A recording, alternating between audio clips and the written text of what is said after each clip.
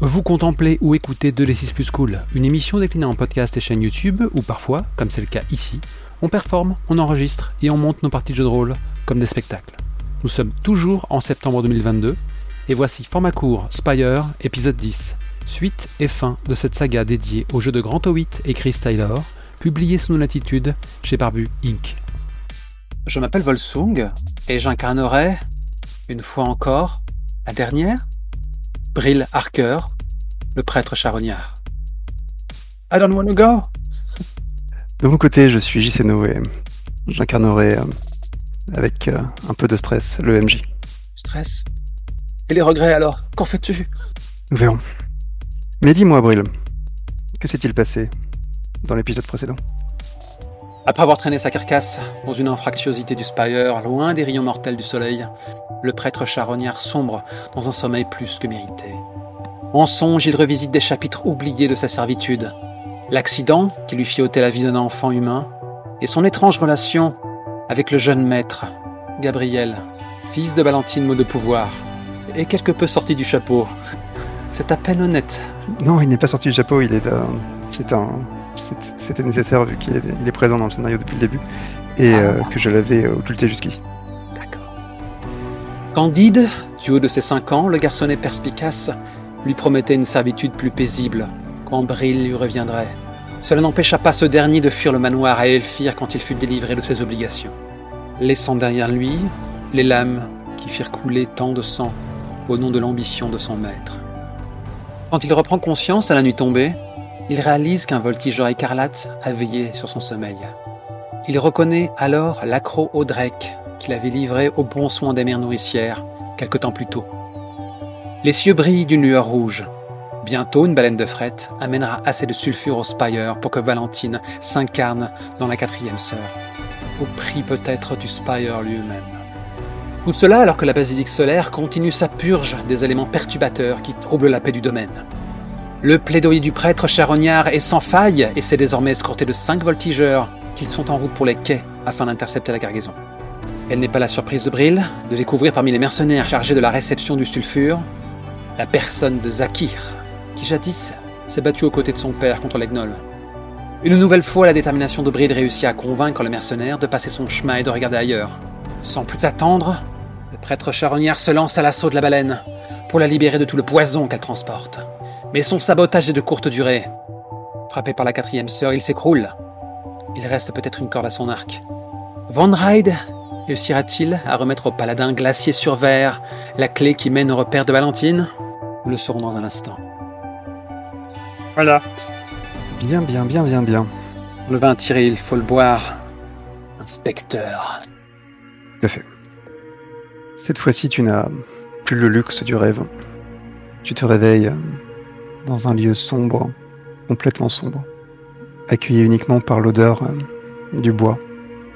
Tu peux sentir une surface rigide sous ton dos, et au moindre mouvement, tu peux sentir 2 parois de part et d'autre.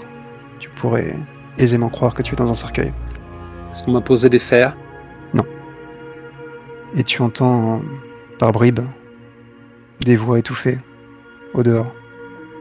La température est basse. La température affectionne particulièrement les Aelfir qui tolèrent très peu la chaleur de votre ville. Et tu entends une voix qui te semble vaguement familière, qui semble parler toute seule, comme s'il n'y avait pas d'interlocuteur que tu pouvais entendre. Monologuing. Est-ce que c'est la voix que j'ai connue toute ma vie? Qui n'a jamais cessé de me hanter? Est-ce que c'est une de celles-ci, mais en te concentrant, tu reconnais la voix du mari de Valentine. Tiens donc. Le père de Gabriel, qui a toujours été effacé, qui n'a jamais joué de rôle de pouvoir, que ce soit au sein de son foyer ou au sein de la ville, qui se consacrait principalement à ses œuvres d'art, des sculptures. Je crois que je te vois pas venir là, tenter de dépeindre un autre visage de nos maîtres à Elfir. Il reste l'oppresseur. La vraie question à te poser, c'est où sont les prolongements de mes sens? Où est Merci, mon autre moi-même? Eh bien, c'est une déchirure sans doute, car tu ne peux pas la sentir à proximité. Dans ce cas, je pense on a un plan sur le visage de Brill en admettant qu'on puisse en distinguer les traits dans cette pénombre. Il semble brutalement manquer d'air. Il est vraiment en train de halter avec un souffle sifflant. On lui a arraché l'essence. Il y a plusieurs longues secondes de souffrance qui passent. D'un coup de pied, je vais tenter de repousser un hypothétique couvercle. Ton pied heurte le couvercle, qui se déloge immédiatement. Et tu peux voir le masque doré du mari de Valentine. Te regarder, tu peux voir de la surprise dans son comportement. Mais tu sens ton propre corps retomber. Tu n'es pas encore exactement remis de ce que la quatrième sorte a fait. Il s'approche de toi, tu peux voir le masque qui te surplombe. Je lâche avec difficulté. Longtemps qu'on ne s'est vu, messire. Il a un petit soupir étranglé. Vous cautionnez les agissements de votre compagne? Ça fait bien longtemps que je ne m'y intéresse plus, Bril. Et je dois avouer que je suis quelque peu peiné qu'elle joue avec toi ainsi. Elle t'a toujours vu comme sa propriété, mais il aurait été plus moral de te laisser mourir tranquille. Pourquoi cette mascarade? Pourquoi t'avoir laissé en vie? Je cherche du regard Gabriel. Même si j'avais ma petite idée. Le voir. Donc c'est une salle qui, comme je le disais, est artificiellement rafraîchie par des pains de glace magiques que tu peux voir flotter en lévitation comme tu l'as toujours vu. C'est une forme de petit jardin intérieur avec des rayons de lune qui percent une verrière et qui proviennent directement du haut du spire pour venir baigner une végétation assez magnifique et que tu connais toi, mais que la plupart des drôs n'ont jamais vu de leur vie. C'est une végétation venue du nord glacée, une végétation qui ne change pas durant l'année, qui reste délicate et visiblement immortelle. Et entre les feuilles et les fleurs écarlates, tu peux voir effectivement le regard de Gabriel qui te perce. C'est maintenant un jeune homme qui est bien bâti, avec une largeur d'épaule impressionnante. Et il est en tenue de danse. Il semble avoir... Suivi sa voix, son rêve. Il semble effectivement vivre son rêve d'enfance. Il a une épée d'Essang au côté. Du coup, je lâche. Vous avez poursuivi votre rêve, jeune maître. Et là, pour le coup, rien que dans cette simple phrase, comme tu peux peut-être le déceler, il n'y a pas la rancœur ou cette once de provocation qu'il avait à l'attention du père, qui n'a même pas de nom, pour l'instant. Juste. D'ailleurs, il est possible que tu n'aies jamais connu réellement son nom. Il a toujours été très effacé. Et Gabriel te regarde de manière toujours aussi fixe, comme s'il était transporté par cette vision.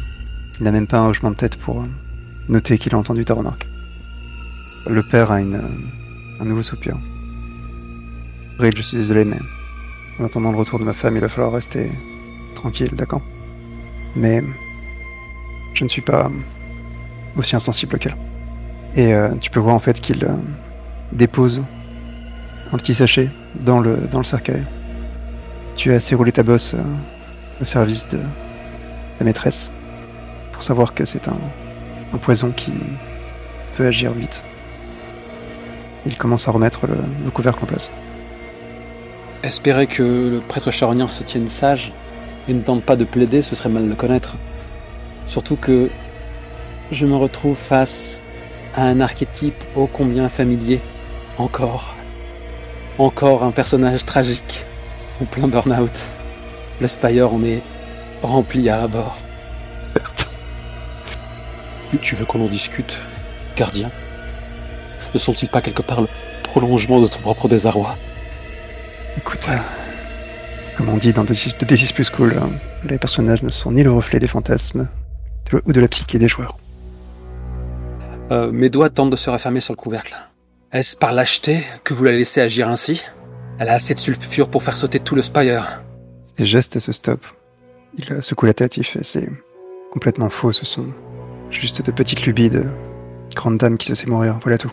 Il n'y a rien de grave dans ses gestes, Ce sont de simples excentricités. Et je lui dois bien ça, n'est-ce pas? Lui devez cela? Eh bien, de croire qu'elle peut changer quelque chose, cela maintient son moral.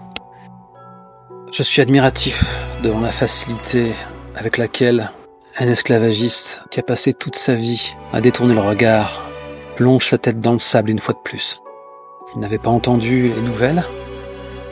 De simples racontars. Le cratère béant que j'ai découvert du côté de New Haven était une vérité éclatante. On parle de trafic en gnolls. C'est confortable, n'est-ce pas?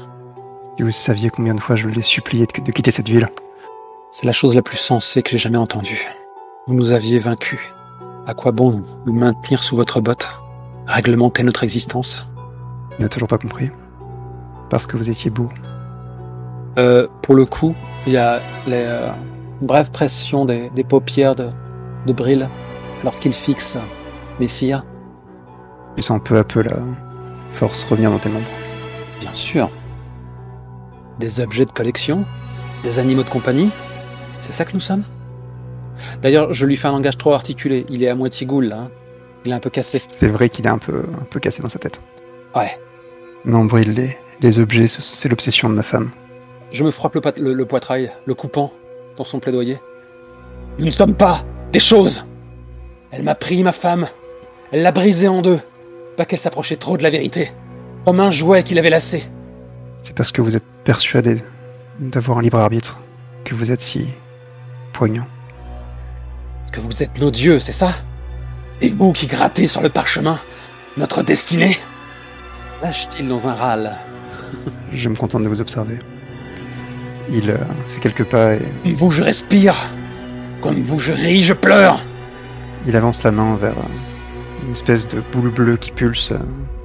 Et tu peux voir les sculptures qui ornent la pièce bouger, se réagencer. Il y en a une de toi qui apparaît devant lui. Tu te vois en jeune homme à l'époque de ta servitude. Dans toute ta splendeur d'espion assassin. Il te dit, je ne pourrai jamais te rendre justice. Rien ne remplace cette formidable force, ce bouillonnement de vie. Non, Brill, je ne me lasserai jamais de toi, je crois. Il empoigne les rebords de son cercueil, en feulant. Arrêtez de vous voiler la face! Son hubris dépasse l'entendement, elle n'accepte pas sa propre fin. Elle va tout nous sacrifier pour cela, pour perdurer, alors que son temps s'achève. Faites quelque chose! Je t'ai parlé de notre religion, Brill. Chez nous, l'au-delà vient avant la vie. Je t'ai déjà demandé pourquoi nous étions si tristes. Tout cela, il est en les mains. C'est fait pour être pris, dévoré, à pleines dents, jusqu'à ce qu'il ne reste rien, car il n'y aura rien après. Vous voulez me faire avaler ces foutaises théologiques? Je veux que tu sois joyeux, avec le temps qui te reste. Voilà tout. Je te préférais joyeux. Il esquisse une grimace. Je n'arrive pas à me rappeler la dernière fois où j'ai été heureux. Et ce faisant, dès l'instant où il a éructé cette bravade, il se contredit aussitôt en pensée. Il peut nier le pur bonheur que lui a offert Magritte Duval en lui rendant sa femme le temps d'une nuit. Mais il secoue la tête comme pour chasser cette pensée parasite, réconfortante, confortable. L'angoisse de votre propre fin ne justifie pas de tous nous sacrifier. C'est là que tu peux voir comme je l'ai déjà décrit, les Aelfir portent des masques et des tenues extrêmement élaborées et ils montrent très peu leur peau. Mais il y a entre les deux clavicules de l'homme, tu peux voir sa peau blanche d'Aelfir. Et tu peux voir en fait que quelqu'un a tracé quelque chose sur sa peau. Et tu reconnais en fait le motif du labyrinthe. Et tu te rends vite compte que cet homme a été transformé en piège.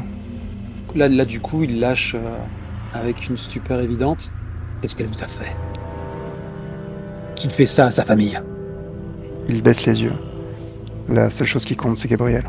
Moi, je crois que je suis trop là. Alors j'ai accepté de lui offrir ce cadeau. Ainsi, les drônes ne sont pas les seules fourmis qu'elle piétine sans même les remarquer. Voulez-vous, Brill, je l'aime. Pourquoi? Au vu de ses actes, pourquoi? Par principe? Pour ce qu'elle a pu vous inspirer jadis? Non. L'amour fou est sans doute une des seules choses que nous partageons. Vous n'allez pas me faire la morale là-dessus, n'est-ce pas? Vous avez bien quelques projets au-delà de la raison. Il grimace, réellement touché par le coup. Elle veut vous garder ici car vous appartenez à cette maison, mais si vous essayez de vous élever, de vous mettre sur sa voie, je vous emporterai avec moi dans la mort brûle. J'ai tout sacrifié pour la cause, pour mes pères. Rien ne m'attend au-delà. Il avance une main griffue, à la peau craquelée. J'ai déjà un pied dans la tombe. Ne vous l'aurez pas un seul instant en pensant que je vais rester là, assis, attendre le triste sort que vous me réservez. Je me battrai jusqu'au bout. Derrière lui, tu peux voir son fils qui se rapproche, qui a tiré son épée de descendre. Il a une posture de danseur très agile, féline, silencieuse. Quand tu l'avais décrit, tu as utilisé des termes qui laissent une interprétation assez libre sur son état. Peut-être qu'en vieillissant, il est devenu un être fanatisé, déshumanisé. Peut-être que lui aussi est victime de quelque chose. Avec le peu de sens qu'il me reste, qu'est-ce qu'il dégage? Maintenant qu'il a passé le feuillage, tu peux voir un visage bouleversé. Il a toute sa raison alors. Il semble avoir toute sa raison, oui. Et chose étrange que tu remarques maintenant, il n'a pas de masque en fait. Il te montre son véritable visage qui est un tabou assez énorme chez les Aelfir. C'est la première fois que je le vois. Étant enfant, il restait masqué. Étant enfant, non, il avait également le visage découvert. Ce n'est que quand on atteint l'âge d'homme qu'on... C'est ça. Et tu peux voir son masque par terre, ce qui montre une forme de rébellion assez massive contre ses propres coutumes. Dans ce cas, mon cœur s'arrête de battre. Il lève l'épée dans le dos de son père. Est-ce que le père sent la pointe? Est-ce que tu le laisses faire? Est-ce que je laisse le jeune maître devenir un parricide pour sauver mon peuple? Tout à fait. C'est ça la question. Je déglutis, je baisse les yeux. Je les ferme même. Tu trouves assez vite le cœur. Et tu peux sentir l'énergie démoniaque remplir l'air d'une odeur de sulfure assez suffocante. Et il y a une forme qui se trouve devant toi. Celle qui t'a volé ta conscience il y a peu de temps. Il était devenu le réceptacle de la 4e sœur? En tout cas, d'une partie de son pouvoir, oui. Assez pour attirer son attention à elle, visiblement. Et sa voix est vite dans ta tête. Étrangement, elle semble bien s'accommoder d'un esprit cassé, et tu peux presque sentir épouser le palais des glaces brisé qui est maintenant ton esprit. Et tu peux la voir avec plus de netteté qu'auparavant. Une femme à l'âge indéfinissable, parfois jeune, parfois vieille, d'une centaine d'années, qui te perce de son regard de glace. Qu'est-ce que tu cherches? Vous voulez tous quelque chose. Qu'est-ce que tu veux que je vole? Je pourrais vous retourner la question, 4e sœur. Qu'est-ce qui fait battre votre cœur? Vous n'avez pas besoin de prendre, de voler, vous savez. Et alors qu'elle parle à mon esprit, peut-être que j'ai plus de facilité à m'exprimer. Parce qu'elle touche à mon âme, parce qu'il en reste. Et du coup, je n'ai pas besoin de grogner. Yes. Sans vous, Balentine ne pourra mener son projet à bien. Sans vous, Balentine ne pourra raser le Spire dans sa quête d'éternité. Vous êtes semblable à moi. Elle a fait de moi votre chose, votre jouet, le prolongement de son bras, son outil, et vous détruisez sur son ordre. Bien mieux que je n'ai jamais pu le faire. Cette fois, je ne vous demanderai pas à moi de voler quelque chose. Je vous offre ma personne. Prenez corps en moi, annihilez mon identité, et recommencez une vie ailleurs, dans ma peau. Épargnez mon peuple. Mon peuple prie les 3 constellations de mes sœurs, la fileuse, la répartitrice et l'inflexible. Vous les priez en secret, en regardant les étoiles, et moi vous m'avez oublié. What? Oh, le plot twist! Alors si la seule manière d'exister et de vous faire souffrir, pourquoi pas? Plutôt être incomprise qu'oubliée. Voilà mon credo. Le prêtre charognard est comme foudroyé devant cette épouvantable vérité qu'il n'aurait pas pu imaginer en songe. Comment on fait pour lutter contre une quasi-divinité invincible qui a été blessée et qui nourrit une éternité de rancune?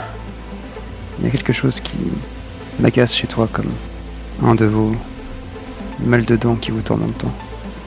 Tu ne veux rien voler. Il n'y a aucun objet qui fait briller ton regard. Tu veux te donner. Dans ce mot, il y a comme un crachat, quoi. Ça me fait vomir. Et ça m'interroge. Alors vas-y, demande-moi. Il y a bien quelque chose que tu veux. Quelque chose qui fait battre ton cœur. Et que tu veux pour toi, rien pour toi. Dis-moi. La seule chose que je pourrais désirer, vous ne le savez que trop bien. Que c'est vous qui m'avez prise. Tu veux que je rende, c'est ça? Ils baissent le regard. Peut-être ils baissent le regard, n'en sont pas les mentales. Et mon silence est un silence joué. Essaie de la manipuler. Ah, je me demandais quand est-ce que le système de jeu allait venir s'inviter. Manipuler une divinité, vas-y. Oh oui, il y a bien quelque chose qu'il faut s'en remettre au dé. C'est bien celui-là, mais d'abord, il faut que je manipule. Même si je n'aime pas ce mot, puisque... Non, je sais que c'est un mot mal choisi. Enfin, quoi qu'il en soit, rien ne me rendrait plus heureux que mon épouse me soit rendue, qu'elle puisse reprendre sa vie, notre vie, où nous l'avons arrêtée. Mais jamais, au grand jamais, je ne pourrais supporter que ce soit au prix de toute mon espèce. Notre peuple souffre depuis si longtemps, et je ne suis pas homme à fermer les yeux sur leur douleur pour mon simple bonheur. Je dois stopper Valentine. Cette quête, cette mission sacrée, c'est celle qui me maintient debout. C'est la seule raison pour laquelle je respire encore. Il est trop tard pour moi. Trop tard pour aspirer à une vie paisible, même à n'importe quel prix. Et éventuellement, par ce jet de dés, je tente de bouleverser ces certitudes. Ça marche. Puisque visiblement, elle ne comprend pas mon code source. Je suis une aberration. Effectivement. Peut-être que ce trouble sera plus grand que sa rancœur vis-à-vis de toute mon espèce. Bien. Et là, cette fois, je vais faire mon munchkin. Bien sûr. Parce que ça fait un bout de temps qu'on fait miroiter le fait que j'ai droit à un dé de bonus si j'œuvre expressément contre Valentine. J'attendais le moment où j'allais éventuellement lever la main sur elle, mais la violence n'a jamais été la solution dans un jeu comme Spire. Alors quoi de mieux que de justifier cet avantage maintenant. Donc je tire un premier dé que je ne retourne pas. J'en tire un second pour la compétence manipulation que je possède. Je jette un œil au domaine. Les seuls qui sont cochés à l'heure actuelle sont haute société, prolétariat, ordre et religion. Quand je jette un œil à ceux qui ne sont pas cochés, on dirait que seule religion s'applique. Ai-je tort? Ah non, il y a occultisme aussi que je n'ai pas. Regardons ça. Il y a toute une théorie effectivement dans le jeu qui n'est pas très très bien définie sur est-ce que c'est le lieu dans lequel tu te trouves ou est-ce que c'est effectivement la situation. Je pense qu'effectivement la situation est plus intéressante. Je suis bien d'accord, Smallville avait le même souci. C'est ça. Donc religion pourrait fonctionner là. Ouf. Puisqu'elle vient de t'expliquer qu'en fait elle était un dieu et pas seulement un démon. Oui. À l'heure actuelle, j'ai 2 dés de stress, enfin 2 points de stress en 100. J'ai eu la chance depuis le début de ce jeu, tellement de chance. J'ai 3 dés. Toutes les probabilités sont de mon côté. Premier dé, c'est un 5. C'est très moyen. Second dé, 4. C'est impérativement que je fasse mieux. Quand je jette un regard discret à la mécanique du jeu, 5, c'est un échec. J'adore le fail forward. 5! Oh yes! Non seulement la j'ai chance échoué, te quitte. mais je prends du stress. La chance m'a quitté. C'est pas faute de l'avoir dit. Alors, C'est beau. Je te connais, je commence à te connaître. Rien ne t'aurait fait plus plaisir de faire qu'elle soit touchée. c'est très intéressant comme ça aussi. Oui, bien sûr. Très intéressant, guide. Mais je n'ai pas Brandon qui veut. Avant toute chose, lance-moi un D8 pour voir combien de stress tu vas prendre. Ah, j'ai tellement mangé. 5. Ah, ça fait mal. Ce qui t'amène à 6, 7. 7. D'ailleurs, mon stress, il va où, là? Donc, là, ton stress, eh bien, Dans ma réputation? c'est terrible, mais c'est une campagne où il y a assez peu de réputation et de silver et de shadow. Donc, il va en mind. Hein. Et comme très souvent, Allez, je vais te retomber. eh bien, jette un D10 pour le fallout. 6. C'est ballot. C'est vraiment ballot. Ah ouais. Juste sous mon stress. Fais-moi mal. Yep. Ça va, c'est modéré, tout va bien, tout va bien. Tu sais, moi ça me va, on a le budget pour faire sauter le Spire et lancer le générique. Ah oui, de toute façon, c'est une possibilité également, mais là, ça reste un Fallout modéré, donc ce n'est pas encore au point où la ville s'effondre. Qu'est-ce que tu vas encore casser cette fois? L'air est chargé d'un sulfure acre et différent de celui que tu as pu déjà sentir par le passé, vu que tu commences à bien connaître cette substance, bien trop à ton goût, j'imagine. Là, c'est un sulfure qui a été canalisé, qui a été armé pour créer un piège démoniaque. Et tu peux en fait sentir la réalité qui se fissure légèrement en fait. Il y a une forme comme un mirage, comme cette espèce de fumerole qui s'élève au loin dans un environnement qui est soudain terriblement chaud, étouffant.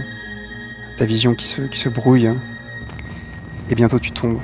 Tu te sens tomber, et tu sais que tu tombes vers le labyrinthe. Une forme de chute suspendue qui tu ne sais plus si tu fuis dans ta tête, comme dans ces réflexes qui nous viennent parfois à l'heure du coucher et qui nous donnent l'impression d'être en chute libre avant de se rendre compte que tout va bien. C'est un peu le même sentiment. Tu ne sais plus vraiment si c'est ton corps ou ton esprit qui est en train de tomber. Et lorsque tu heurtes le sol, c'est comme si tu venais de te réveiller une seconde après l'endormissement. Et pour la première fois, tu vois l'origine, plutôt le cœur du labyrinthe, là où toutes les voies mènent, lorsqu'elles ne mènent pas à un souvenir ou au passé de ceux qui arpentent ces couloirs. Là, c'est le cœur, c'est le centre. Et tu peux voir en fait un immense pentacle tracé au sol avec du sulfure pur. Et c'est une vision infernale qui t'attend. Et il y a une forme d'horreur qui n'arrête pas de te heurter l'esprit, c'est que cette fissure dans la réalité, c'était un peu celle de trop, et que à présent, on ne sait pas comment ça s'est joué, mais il y a une forme de contrat qui s'est passé entre ton esprit profond, peut-être ton âme, et la quatrième sœur. Quelque chose en toi s'est engagé. Peut-être que c'est ton esprit cassé, peut-être que c'est pathologie, peut-être que c'est ton âme qui a passé un contrat ancestral avec la déesse. Mais il faudra que tu revêtes l'artefact et que tu l'invoques. Si tu ne le fais pas, mécaniquement, tu prendras du stress chaque jour qui passe, avant que tu l'aies fait. En gros, soit je fais sauter le Spire, soit je meurs. C'est mal me connaître. Tu vois Valentine au cœur de ce pentacle, avec l'artefact que tu connais bien, que tu as volé pour elle. Ces 4 anneaux liés chacun par une petite chaînette d'argent. Et tu peux voir à la peau de son cou, de ses bras qui sont nus, quel est l'article de la mort. C'est la personne la plus malade et la plus souffrante et la plus épuisée que tu aies vue. Et le contraste avec celle que tu as connue au fait de sa puissance est assez époustouflant. Elle se tourne vers toi lentement. Et sa voix, elle, n'a pas beaucoup changé. Toujours chargée de ce mélange d'affection et de sarcasme. J'imagine que les paladins qui sont en train d'envahir ma demeure, je te les dois. Brill est de nouveau dans le monde réel. Il est plus brisé que jamais. Et tomber à quatre pattes est désormais plus supportable pour lui. Il la regarde par en dessous, toujours le visage déformé par des tics, et crache. Vous m'y avez obligé. J'use de tous les moyens à ma portée pour vous stopper. Son masque noir chargé de plumes, de jets, un petit soubresaut qui pourrait ressembler à un rire ou une toux, tu ne sais pas. Alors ce qu'on dit est vrai, tu es accompagné de ce sac à puce à présent. Et tu peux sentir derrière toi la présence de Merci. Et je pense qu'alors qu'elle se range à mon côté, je passe un bras au-dessus d'elle comme si elle pouvait me soutenir. Je vous ai tout donné, vieille femme. Mais vous n'aurez pas ma haine. Et vos yeux me font défaut. Nous ne faisons qu'un, elle et moi. Il y a une forme d'épuisement manifeste. Tu peux presque percevoir son visage sous le masque, presque voir ses doigts se lever vers ses yeux pour les presser et puis se rendre compte qu'elle ne peut plus. Et puis tu la vois arracher son masque et tu la vois pour la première fois. Et c'est presque choquant de voir à quel point ce visage est banal. Et elle te dit, écoute Boyle, j'ai voulu te laisser la vie, car tu m'as bien servi. Mais je ne laisserai personne m'empêcher d'accomplir ma destinée. Tu peux voir les anneaux bouger sur ses doigts. Et tu peux voir la 4e sœur qui s'agite, qui vole des planches, des pierres, qui commence à créer un mur en fait, entre toi et la sorcière. Fuck. Je me demandais si l'avantage aussi sur lequel je lorgnais, qui me permettait d'apparaître à travers les ombres, dès l'instant où j'avais goûté le sang de ma proie, si je pouvais, d'une façon ou d'une autre, le mettre en place, mais... Ce serait intéressant ça. Ouais, je sais, mais jamais j'ai pu approcher Valentine d'aussi près. Et Est-ce que si Merci le fait, est-ce que ça marche pas? bien sûr. Ah oui, si Merci le fait, ça marche. On est d'accord. Faut que Merci la morde pour que je puisse l'atteindre. Faisons un jet. Ça me semblerait tout à fait convenable en effet de faire un jet à ce moment précis. Mais la question est, sous quelle compétence? C'est combat? C'est poursuite? C'est furtivité? J'ai envie de dire que c'est poursuite, c'est la chasse quoi. Ouais. En revanche, nous sommes clairement en terre d'occultisme. La compétence. Mais ton obsession semble parfaitement justifiée. Je me rends compte. J'ai lancé 3 dés contre la 4e sœur. Mais on en lance toujours un par défaut quand on fait un jet, j'en ai oublié un. Ah mais oui! Et oui. C'est trop tard. Il y avait 4. Ah là là, bah oui, mais elle t'en a volé, hein. C'est tout à fait thématique. Exactement. Bon, je tire un premier dé. Je tire un second, parce que c'est la poursuite. Certes, je n'ai pas de domaine approprié, mais j'œuvre directement contre Valentine. Donc, j'ai mon bonus. Exact. Je lance 3 dés. 2 pour le premier. C'est terminé, Bril, c'est terminé. 10 pour le second. Inutile de découvrir le dernier. D'ailleurs, petit détail technique, puisque nous sommes à la fin, mais les règles ont leur importance, il faut que tu t'enlèves 5 stress là où tu veux, puisque tu as subi un fallout. C'est vrai, je les enlève tous en esprit, quoi. Ça me semblerait adapté. Ouais. La chasse t'éclaire l'esprit.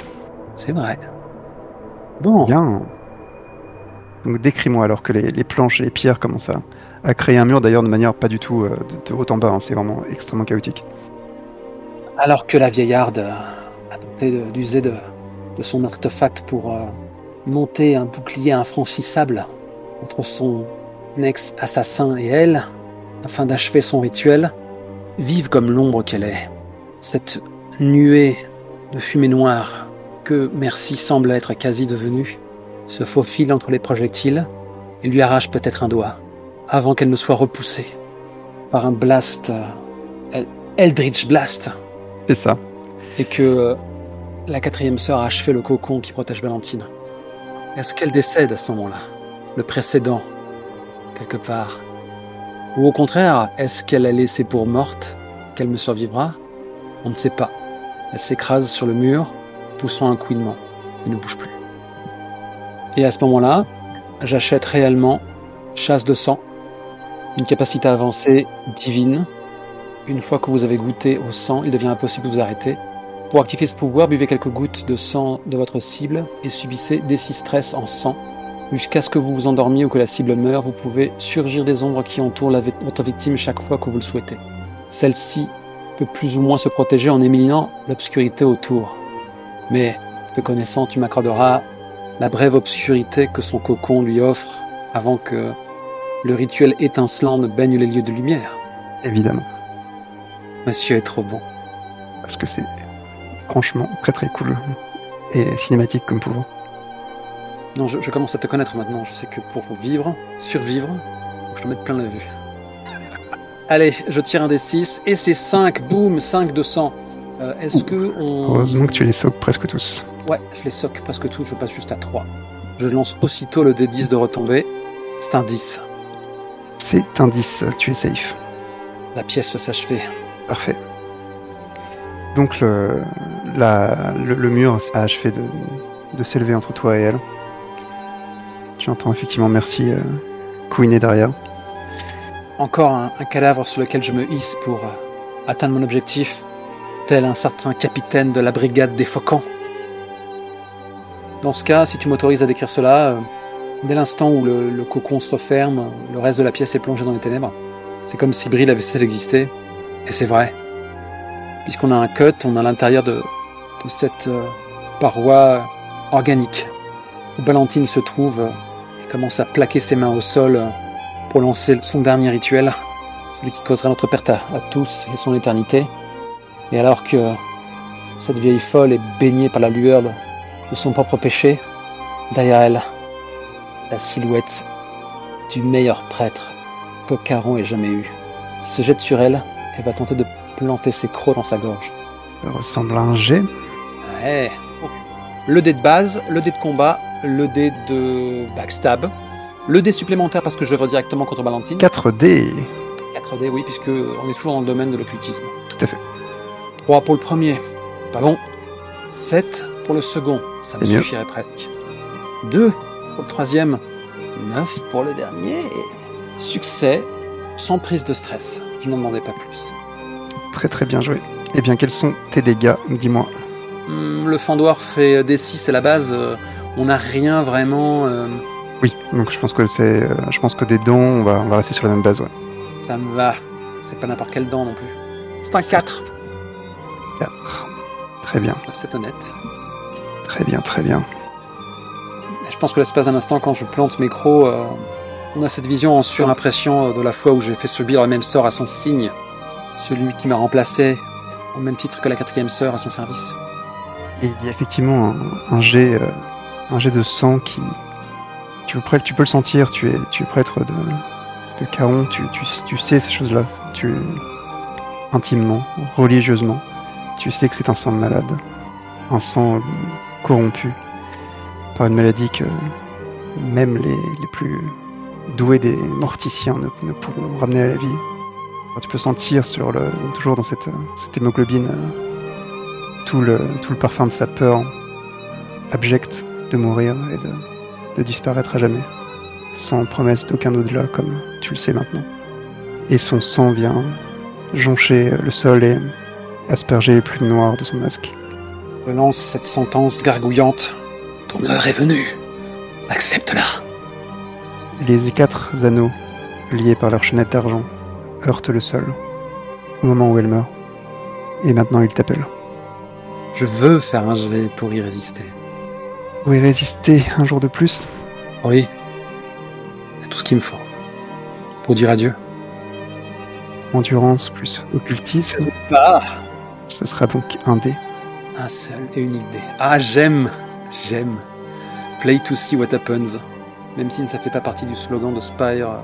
L'éternité est là, on le veuille ou non. 5 ! Oh mon Dieu. Le Spire est perdu. Un 5 est un échec. Tu vas donc prendre un des 8 de stress en mind. Faut que je meure. Il faut que je meure. 7. Ouch. Parfait. Ça s'additionne à mon 3 de sang. Je suis à 10. Je ne peux qu'échouer sur le jet de retombée. Et à 10, les conséquences sont modérées ou... C'est un fallout grave. Ce qui se passe, comment retomber sur nos pattes?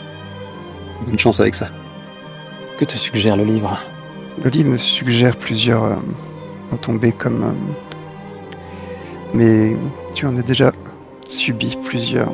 D'ailleurs, ton obsession était une retombée grave en mind. Il va donc falloir que je fasse œuvre de créativité. Car les exemples donnés finissent vite par être épuisés. Concrètement, ce qui se passe, c'est que la 4e sœur te visite comme une maison. Tu peux la sentir partout dans ton corps et dans ton esprit. Et tu peux la voir poser les yeux sur le souvenir de ta femme. Je te dis effectivement, s'il y a une chose que tu veux, c'est bien celle-ci, n'est-ce pas? Que je rende quelque chose que j'ai volé pour la première fois. Au prix de mon peuple. Elle secoue la tête. Valentine aurait détruit Spire car elle voulait que je m'incarne en elle. Tu n'es pas aussi stupide, n'est-ce pas? Dois-je faire? Et un dernier souhait. Ensuite, c'est moi qui t'emporterai. Tu deviens vraiment joué dans mon univers, dans ma dimension. Et l'espace d'un instant, on sort de cet autre temps, cet autre lieu où la négociation se déroule, et on est dans le monde réel où mes doigts se referment sur les anneaux. J'ai la peau qui se craquelle comme du marbre. Et j'articule un bref sourire. La torture, la servitude, je n'ai quasi connu que cela. Mais qu'elle vive.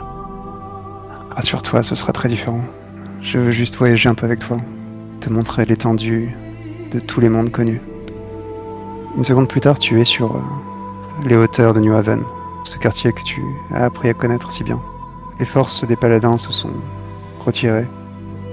Il y a une paix étrange et une odeur de fumée, de gaz, dans l'air.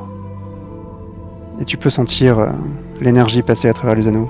Tu peux sentir que quelque chose s'est passé. Tu peux sentir que Kellyr, ton épouse, a regagné quelque chose. Et la 4e sœur te murmure tu sais ce qu'on dit sur les gens qui sautent de toute la hauteur de Spire en ayant une foi véritable, qui récitent toutes les prières au bon moment, même la prière de la 4e sœur. On dit qu'ils se transforment en oiseaux. À quel épisode que tu veux parler de cette légende ? Le premier. C'est tellement bien joué. Il se retourne, il fait dos au vide.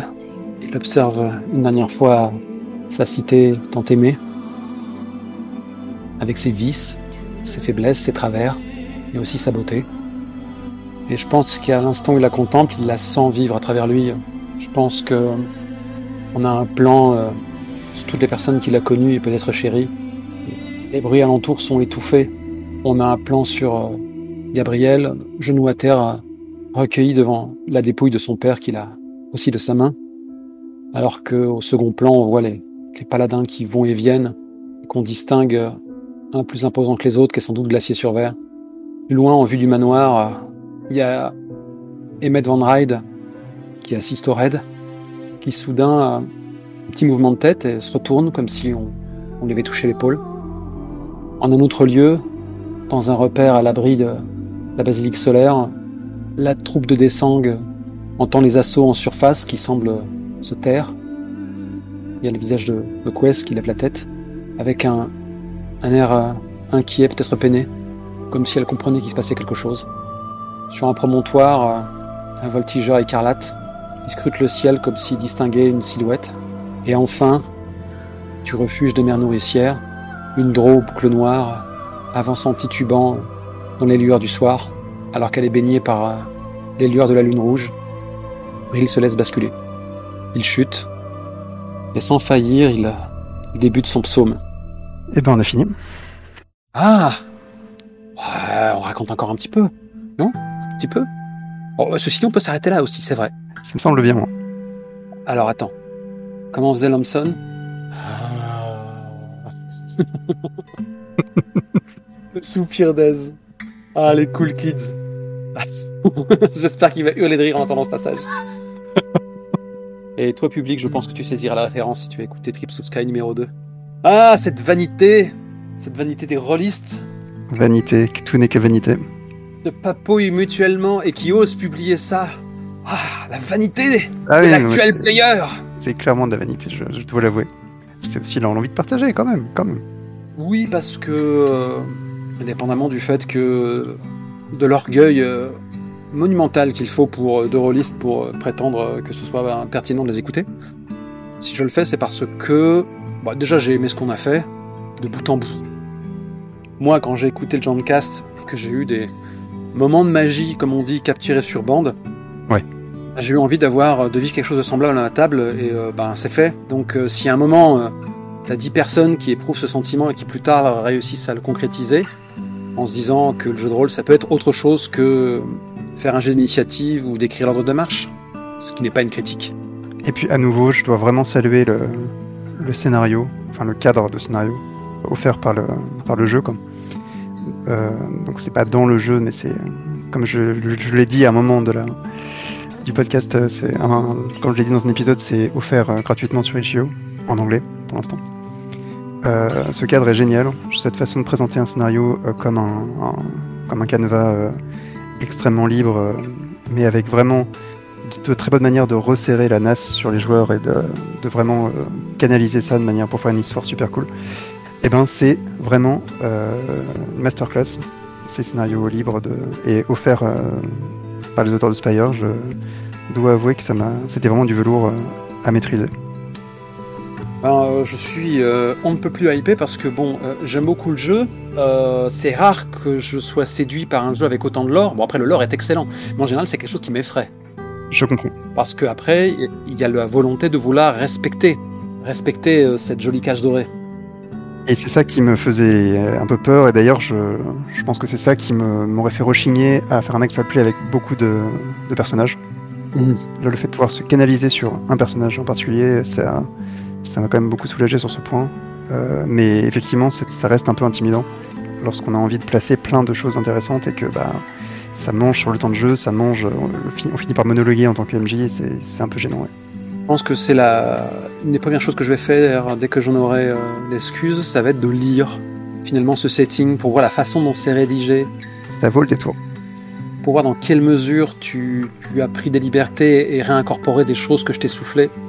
Alors ça, je te comprends, c'est plutôt chouette, j'adore faire ça après. Donc tu verras effectivement que voilà, j'ai fait plusieurs choix. Mais on parle comme si c'était un crime, c'est nécessaire. Non, mais c'est plutôt chouette. Mais par exemple, le fait de faire de ton ancienne employeuse la magicienne, c'est quelque chose, par exemple, qui n'est évidemment pas prévu, mais qui est toujours chouette. Disons que ça explique ma longévité totalement absurde. Ah, complètement absurde, mais oui. C'est un scénario qui est fait pour une team. Voilà. Il est clair que le lien qu'on a eu et bon, la vanité des antagonistes, peut-être le jeu ou peut-être inconsciemment sa volonté d'être stoppée, je ne sais pas, ont fait que Brill ait pu survivre aussi longtemps alors qu'elle n'avait qu'à claquer dans ses doigts pour en finir.